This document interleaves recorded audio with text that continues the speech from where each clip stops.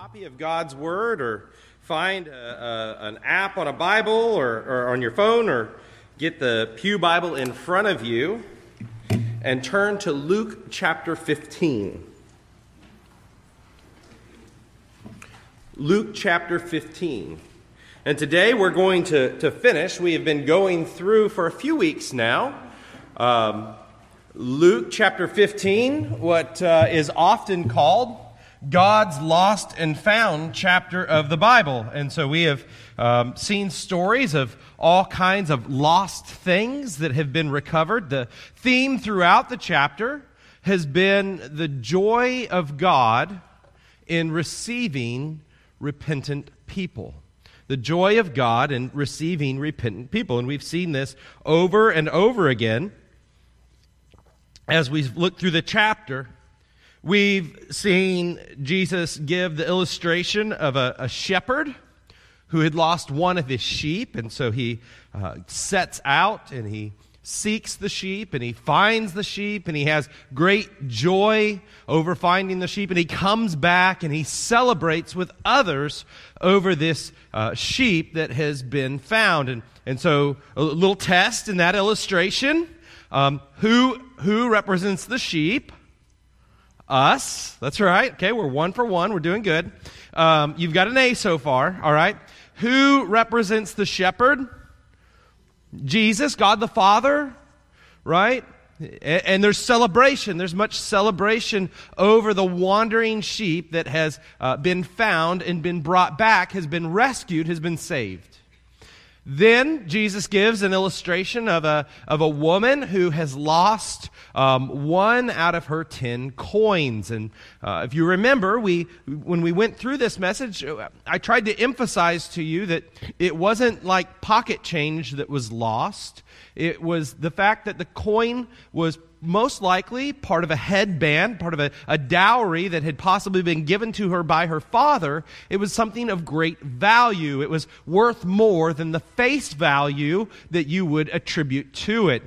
And so in that story, the woman she's lost her coin, and she sets out and she lights a light and she sweeps the entire house. And when she finds it, she rejoices greatly and throws a celebration. And so in that story, who's the coin? We are. Okay, who is the lady searching? It's God the Father. He's searching for us. He sends Christ for us. And then last week, which was Easter, we did kind of an unconventional Easter message because we were here, and I thought that it would fit. And we talked about the story of what's often called the prodigal son. I like to think of it as the son who returns. The son who returns. And so in that story, one of the greatest stories ever written, we see that the son, he comes to the father and he has this astonishing request. He says, give me my inheritance right now. Basically, I wish you were dead. I don't want anything to do with you. I'm ready to go now. And the father gives him the inheritance, and the boy sets off, and he lives very wildly. Spendthrift is an old word. That's the same kind of word that the prodigal means. And so he goes to a faraway land and he wastes all of his money. He goes through it very quickly, and he's all of a sudden in need. Things go from bad to worse because the economy bottoms out because there's a famine. And so here's a Jewish boy that grew up in a well-to-do family, as far as we can tell. His father had lots of servants and resources, and so this boy now is hiring himself out to a Gentile who's having him feed pigs. And he's so hungry that he says that he's even looking at the pods that he's feeding the pigs and wishing that he could eat those. He's gotten so hungry and has so little that now he's considering eating the pig food. Right? That's extreme, isn't it? And so he begins to think to himself, my father, if he would just let me back as a servant, I'll go and I'll repent and I'll tell him how sorry I am. And he does. He goes back to the father, and the father receives him. The Father runs out after him. He loves him. He receives him. He restores him. He says, get a fine robe. Get the ring that shows that he's my son, not a slave. Get the sandals for his feet. And then he says, we're going to throw a party. He says, get the fatted calf. And I really wish, I thought, I tried to think this week some way to try to relate in our culture, in our day, what this fatted calf would be like. Because it's a big deal. It's going to come back in the story that we look at today. It's a big deal. And I mean, I don't know. I'm not a drinker, but like some people will save wines for special occasions, right? Like that's the only thing that I could think of. Something that you're saving for a feast, because we don't really save stuff in our refrigerator that long, or it grows mustaches and begins to talk to us. So it's kind of hard to relate how big of a deal this was, but it was a big deal. The Father threw a grand celebration for this son. He throws this grand celebration for him. And that's where we left off last week, with this amazing party that's happening, the reception of the Son, the picture of a repentant sinner who God will receive and takes joy in receiving. And we left on a high note, didn't we? But there's more to the story. There's more to the story.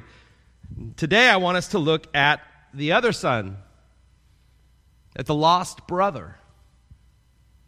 Jesus concludes with his story very intentionally. In fact, we like the first part of the story.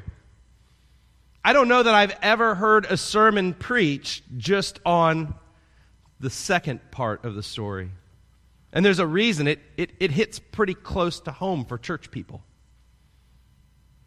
Jesus tells this story. The reason why he didn't end with the prodigal son returning and being restored is because throughout all of Luke 15, he's got different audiences that he is teaching, different people in mind, and different reactions to the stories that would happen. If you remember and you think through it, all three of the stories that we've seen so far, there has been one that has wandered, one that needed salvation, one that is lost, one that has made a wreck of himself. There is a genuine saving. The shepherd finds the sheep, the woman finds the coin, the boy finds his way home. There's great celebration and joy. But Jesus also has a rebuke in all of these stories. In each one of these lessons is contained a rebuke talking about how God receives those who repent. Those who with a genuine heart come to him, God will receive them. And the reason why he levels this charge and what the whole fourth story, the story of the lost son, is about, is prompted by what Jesus said, by what is said in Luke 15 verses 1 and 2. In Luke 15 verses 1 and 2, all of these stories come together because it says, now the tax collectors and the sinners, those who were the outcasts, those who were the sinners, those who were not the religious people, were drawing near to him, that is Jesus, and the Pharisees and the scribes, the religious people, are grumbling, saying, this man eats with sinners. He receives them. He doesn't shoo them away. He doesn't want nothing to do with them. He receives them. And this was an accusation, a hard accusation against Jesus. Basically, they're saying, he's not a good person because look at the company that he keeps. And Jesus tells all of these stories to show that the tax collectors, the sinners, those who they are shunning are coming to him, not in their sin, but changing. They're coming to Him, receiving Him, realizing their need for repentance and acceptance by God. And it's the very picture of what Jesus has come to do, that Jesus has come to save and to receive all who would trust and believe in Him. If you look back at chapter 14, this is a good verse for us to think about before we look at this next story. Chapter 14, the last verse, well, it's 34, the second to last verse. Salt is good, but if salt has lost its taste, how shall its saltiness be restored? The answer is, it can't. It is of no use, either for the soil or for the manure pile. It doesn't do what salt is supposed to do anymore. It's bad salt. It's not that tricky of a phrase. I've heard some crazy explanations of that, but it's really not that tricky of a phrase. The important part is what Jesus says. He says it's thrown away. He who has ears, let him hear. The implication is, before Jesus begins to tell these 4 stories in Luke chapter 15, he has already explained and said, Luke has brought to the point for us to understand what Jesus has said in relation to these 4 stories that will come. Be careful to what you hear. Act on it. Repent. Believe, trust what the Holy Spirit leads you to do. Do it, because if you don't, you are like the salt that's lost its saltiness. Your fake repentance, your conviction for a moment is of no good. That's a pretty strong warning, isn't it? I think it's important for us to hear that warning and to think about it before we look at this story, this last story here in Luke chapter 15.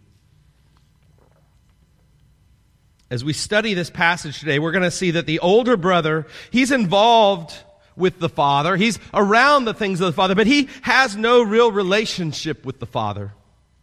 He might be in the father's house, but he's the one that's lost. He's the one in his heart who's in a far country. And as we look at this passage today, I want you to listen carefully, because this message, this passage that Jesus gives, this story, I think is for 2 types of people.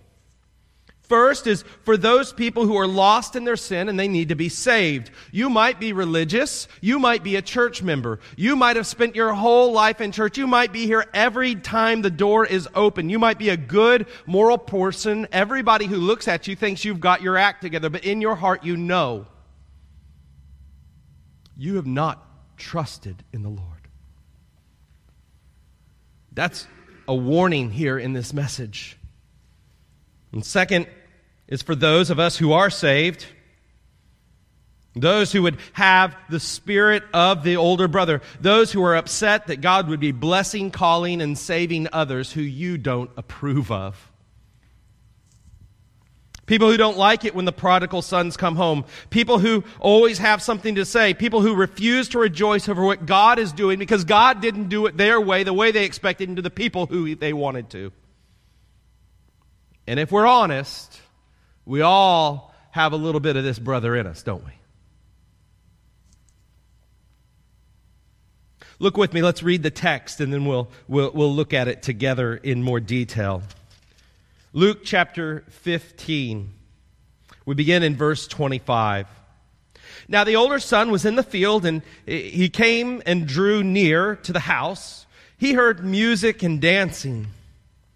And he called to one of the servants, and he asked what these things meant. And he, the servant, said to him, "Your brother has come home, and your father has killed the fattened calf because he has received him back safe and sound."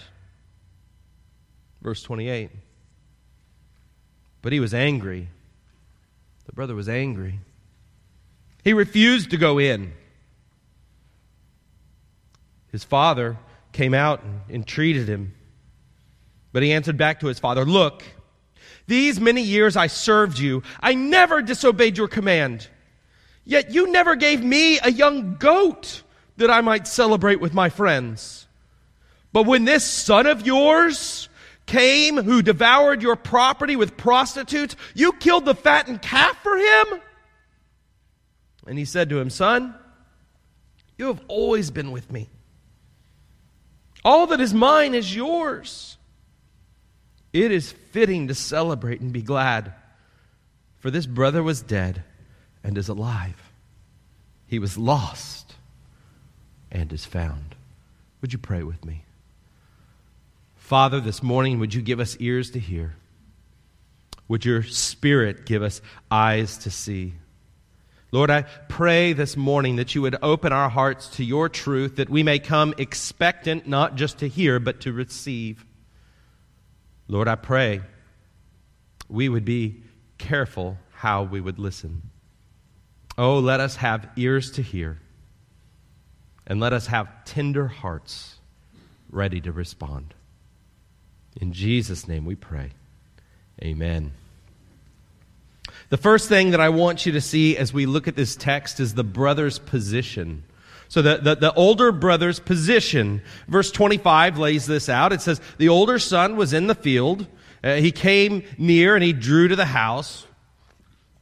And there's three things that I want us to see here. First of all, the older brother had a position of privilege. We know that in that society, the younger brother had asked for what was due to him. It was a third of the estate. So 2/3 of the estate was for the older brother. And this was a way that they would take care of the family and be able to take it. He was set up, right?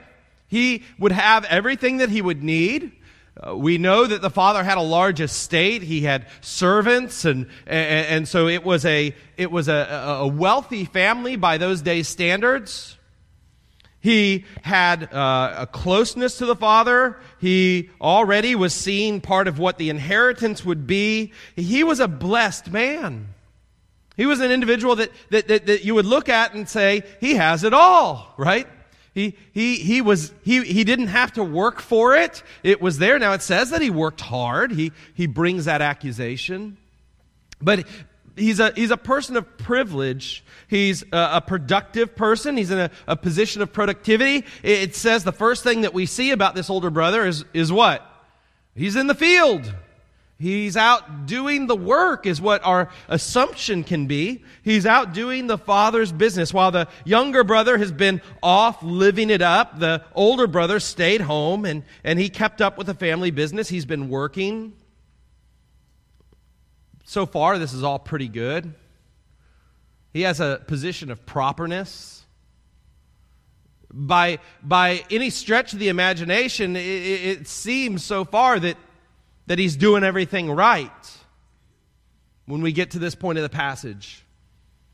He's very concerned about keeping up the outward appearances, isn't he? He thinks of what he tells his father. I worked for you. I slaved for you. I was always here. I did everything. He worked really hard to hide the fact that his heart was rotten.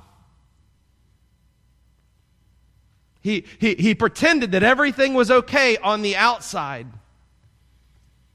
But in the inside, as we see, it was a mess. He didn't love the Father. He saw his relationship to the Father as a servant. What's interesting is Jesus tells this story is, again, who primarily is Jesus speaking about here? The scribes and the Pharisees, those who refuse to rejoice in what the Father is doing by calling sinners and tax collectors, those who refuse to rejoice in what God is doing by bringing people who have hardened lives and softening them and seeing them come repentant. Those are the main targets here as Jesus begins to explain this. And this explains the scribes and the Pharisees really well. They looked good to men, but as Jesus often says, they were rotten at the core. You know, the same thing can be true of any of us. You can make it look like you have it put together. You can be a good moral person. You can come to church. You don't cuss, drink, steal, or cheat. You've been through the baptistry. Perhaps you're a church member. Anyone who looks at you says, well, they've got it together.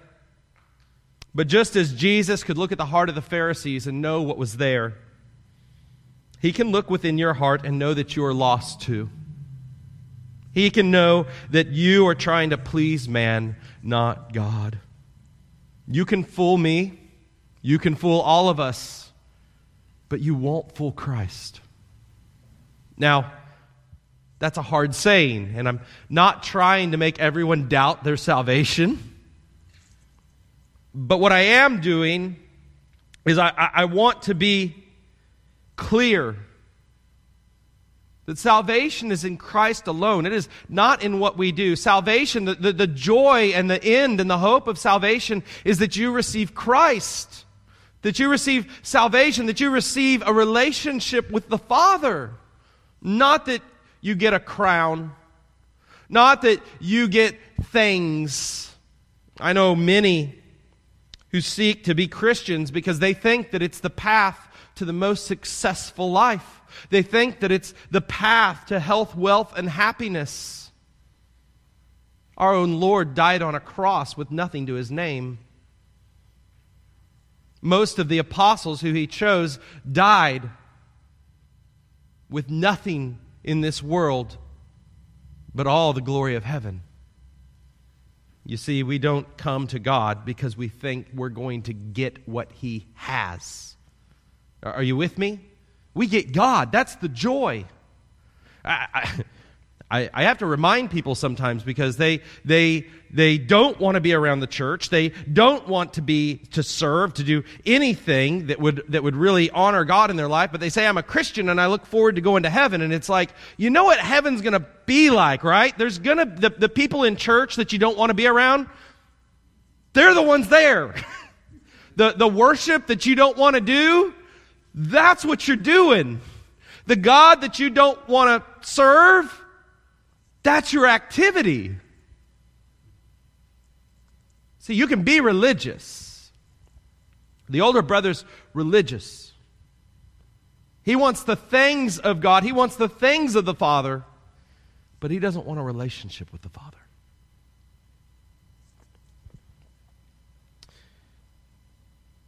Being in church doesn't make you a Christian any more than sleeping in a garage makes you a car. Have you received the Father? Have you received forgiveness? Look at the brother's problems. The brother's problems. Begin reading in verse 25. And as he came, he drew near to the house, and he heard music and dancing.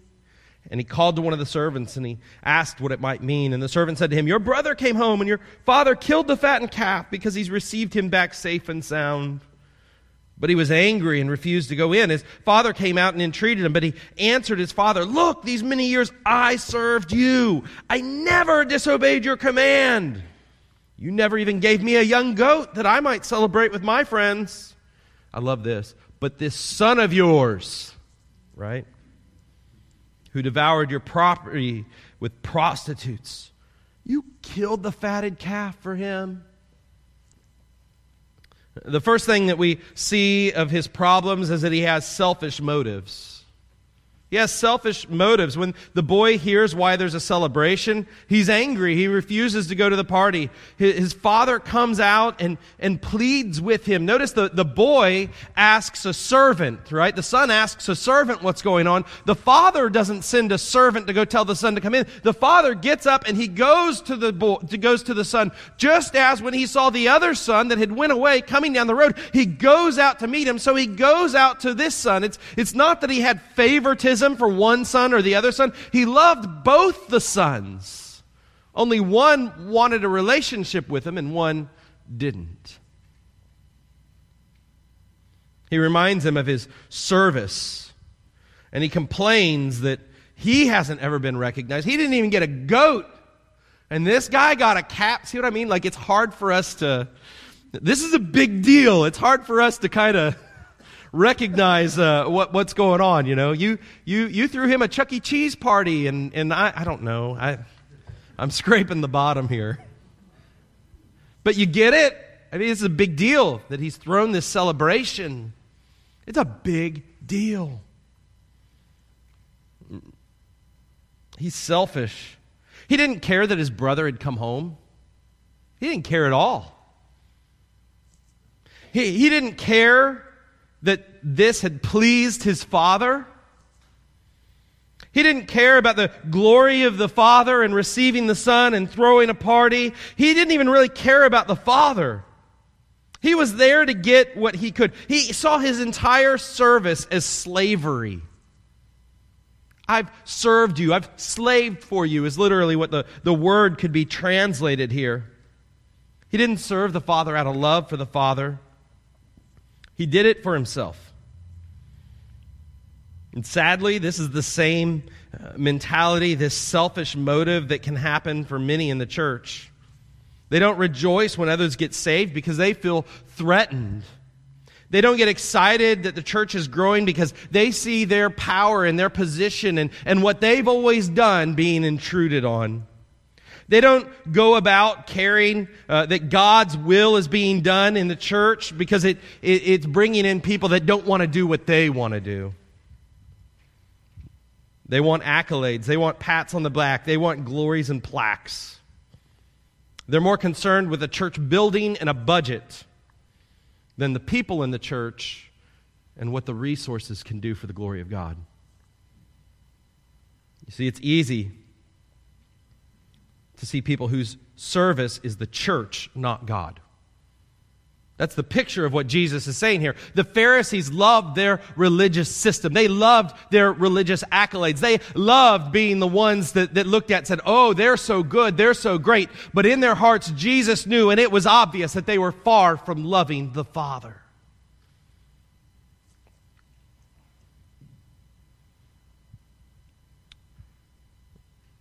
So we see that he has selfish motives. He also has a stubborn mindset. Look at this. Listen to how he talks to the Father. The Father comes out again, and the Father comes out in a loving way. He doesn't come out rebuking the Son. He comes out to him and he says, Son, come to the party. Your brother, he's home. I'm so glad that he's home. I'm so glad that I have both of you boys again. Come in. We've got food. It's great. Look, everybody's having a good time. Come celebrate with us. The son's stubborn. He looks at him and says, why didn't you do this for me? That son of yours, he refuses to forgive. The younger son didn't sin against the older brother. He sinned against the Father, and the Father has received him, and the Father has restored him, and the Father is celebrating with him. And all he can do is whine and complain.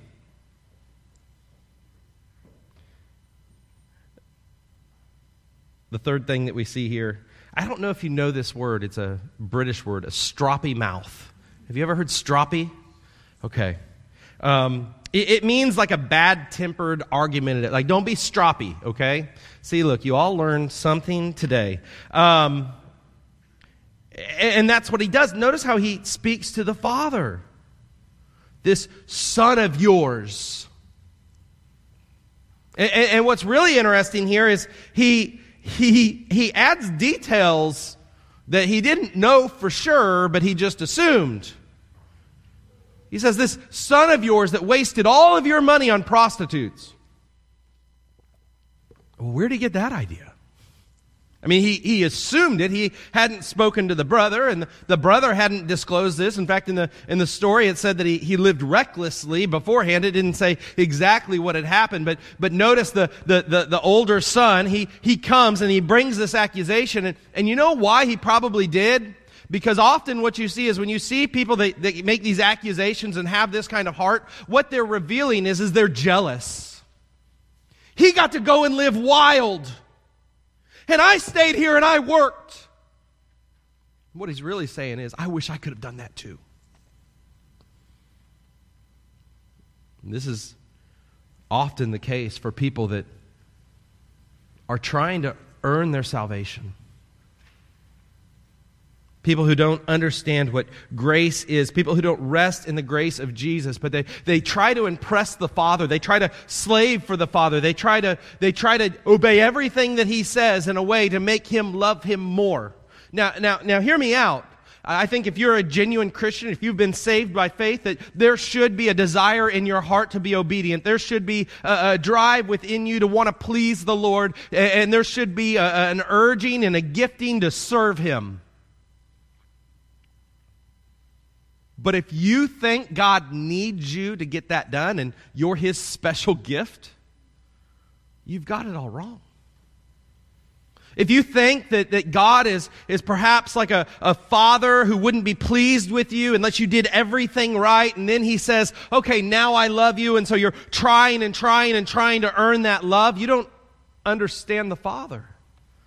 You don't understand His love. God has never loved you any more than the day that Jesus was on the cross. The day that He saved you. Now, your actions please the Lord. You can displease Him. But what I want you to hear is my children, I don't love them because, especially when they were babies. Okay, let's go back. All right? You have a child. And you have a baby child, you don't love it because it does great things for you. Anybody remember those days? We had a baby staying with us over the last week. Krista has mentioned multiple times to me, I'm glad we're out of that phase. And we could give that one back. You don't love your child because it does something for you. You love your child because it's your child.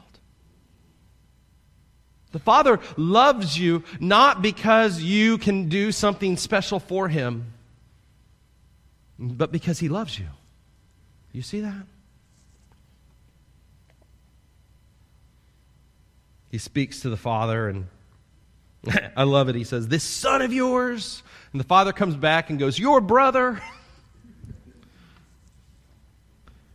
It reminds me of what Jesus says in Luke chapter 6. The good person out of the good treasure of his heart produces good. The evil person out of the evil treasure produces evil. For out of the abundance of the heart, the mouth speaks. There's a lot of truth there, isn't it? Our words reveal what's in our hearts. So we see his problems. Look with me at the Father's petition. Look with me at how the Father receives him and speaks to him. Verses 28, the Father comes out to him, and then 31 and 32, he said to him, Son, you are always with me. All that is mine is yours. It was fitting to celebrate and be glad, for your brother was dead and is alive. He was lost and he's found. The Father, first of all, pleads with him. He goes out and he pleads with him. When it says, in the ESV, it says that he went and he entreated the boy to come. And that word means to come alongside, to comfort. That's the same word that's translated in comforter, speaking about the Holy Spirit in John chapter 16, that he is our comforter. He doesn't just come out to the boy and say, get in here. He comes out in a loving way and says, come celebrate. Your brother's home. I'm so happy.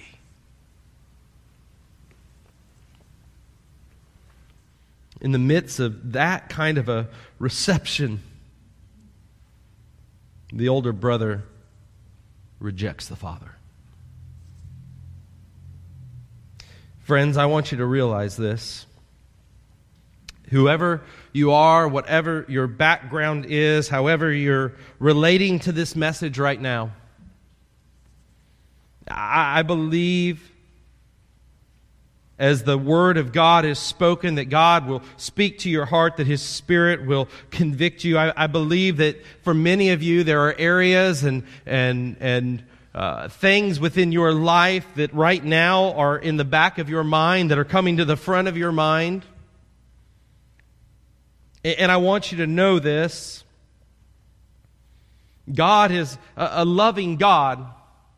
He wants you to receive Him. He wants you to have fellowship with Him. He wants you to have a relationship with Him. It's not that he is rejecting you, it is that you are rejecting him.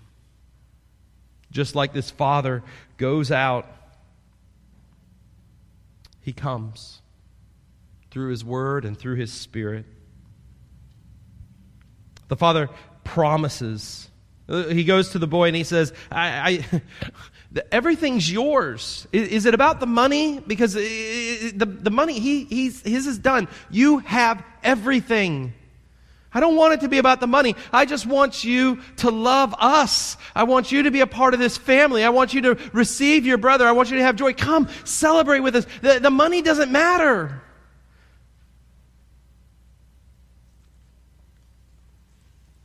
He promises him everything that he could have. And yet he's still stubborn. He still rejects him. The last thing that we see is the Father's priorities. He tells the older son that it was fitting or that it was right that they should have this celebration. The older son is complaining, why did you do this for him? And he says, it's right. It's a good thing. The Father shows that the lost son is an occasion for celebration. And so the point to the Pharisees that heard it that day, and the point for us as we receive it that day today, is this. There should be celebration. There should be rejoicing. There should not be accusation. There should be acceptance. There should be love. There should be inclusion. There should be an absolute. I don't know. We gotta get a fattened calf. I don't know what we got to do that. But we should have great joy for anyone, no matter what they've done to us, no matter what they've done to others, if they come and genuinely come in repentance and ask the Lord to forgive them and come and be saved and come before the church, come and be baptized, come and live a life for Christ. They should not find rejection from God's people. They should find a loving acceptance and welcoming. We should celebrate. What a joyous thing it is to see someone who has no relationship with the Father, someone who has made all the mistakes of the prodigal son, someone who has wrecked their life, come by the drawing of the Holy Spirit, by receiving of the Word, and to give their life to Christ and to trust in Him. What a wonderful thing. Does that get you excited? It should get us excited, no matter who it is. No matter who it is.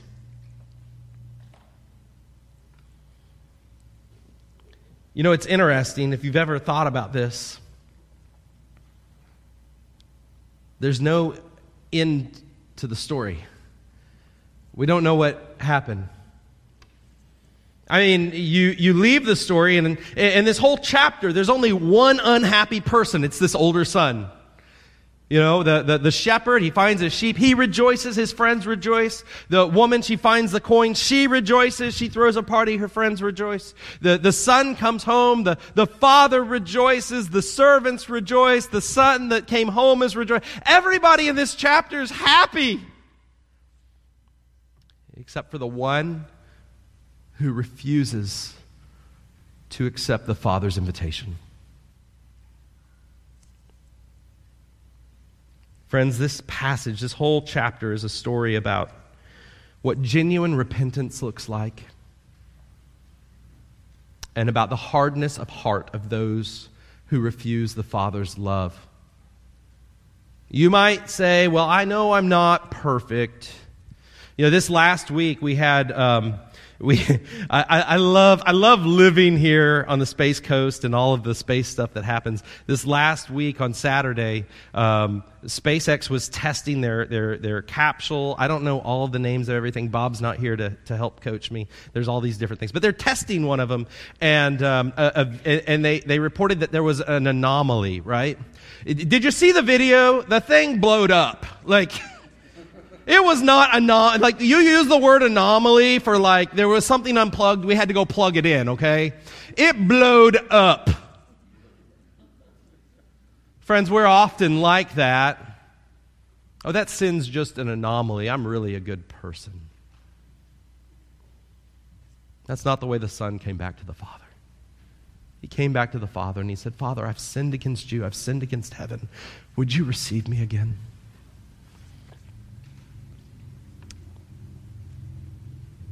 What wonderful stories are here. Friends, there's a story of your life as well. How will it end? Are you willing to come and to repent, to trust in Christ as your Savior, to follow Him, to have a relationship with the Father? Or do you want to rebel and stay far from Him? Or do you just want to pretend? You're really good. It's just an anomaly. Oh, that we would all see the invitation that the Father has. There is going to be a celebration in heaven. A fattened calf doesn't even begin to explain what's going to happen there. There's going to be a day when all of the redeemed of all time are gathered together and are celebrating. And I want you to know that right now you are like that son, and the Father is pleading, saying, would you come? Would you come? Oh, that you would repent of your sin and trust in Christ and follow Him today. Would you bow with me? As we bow, I want to encourage you, before we pray and close, how Jesus starts this off. Salt is good, but if salt loses its taste, how shall its saltiness be restored? It is of no use either to the soil or the manure pile, it's thrown away. He who has ears, let him hear. Friends, has the Lord spoken to you today? Is there a step that you need to take? Perhaps you know that you need to be saved. You know that you have been a religious person, but you have not truly believed. And today, you're ready to come and trust Christ as your Savior. Perhaps you know the next step in your life. You've done that. Your next step is to come and be baptized. I would invite you to make that known, to show to the church and to show to others what Christ has done in you. And we want to celebrate that with you. We're actually going to have baptism again next Sunday, as one individual wasn't able to come today. And so we can do that. We want to see you take that next step. Perhaps you know that you need to serve. There's something that the Lord has placed on your heart. There's another decision. You need to become a member of this church. I don't know what that is, but I do believe that as the Word of God is proclaimed and His Spirit is among us, that He is working in you. And whatever that step is, would you not allow the salt to be unsalty? Would you be doers, not just hearers? We're going to give you an opportunity to do that in a moment as we sing a song of invitation. Would you be willing to follow the Lord in whatever He's calling you to do today? Father, we thank You for Your word. I pray right now, Father, for those here and those that hear my voice that are the older brother. They may be religious, but they don't have a relationship. Lord, would You call them to faith? Would they be willing to come and repent? Lord, I pray today that You would move all of us by Your Spirit, that we might be closer to You. Help us to fight our sin, to have genuine repentance, and to trust in You in faith. Lead us now in Jesus' name. Amen.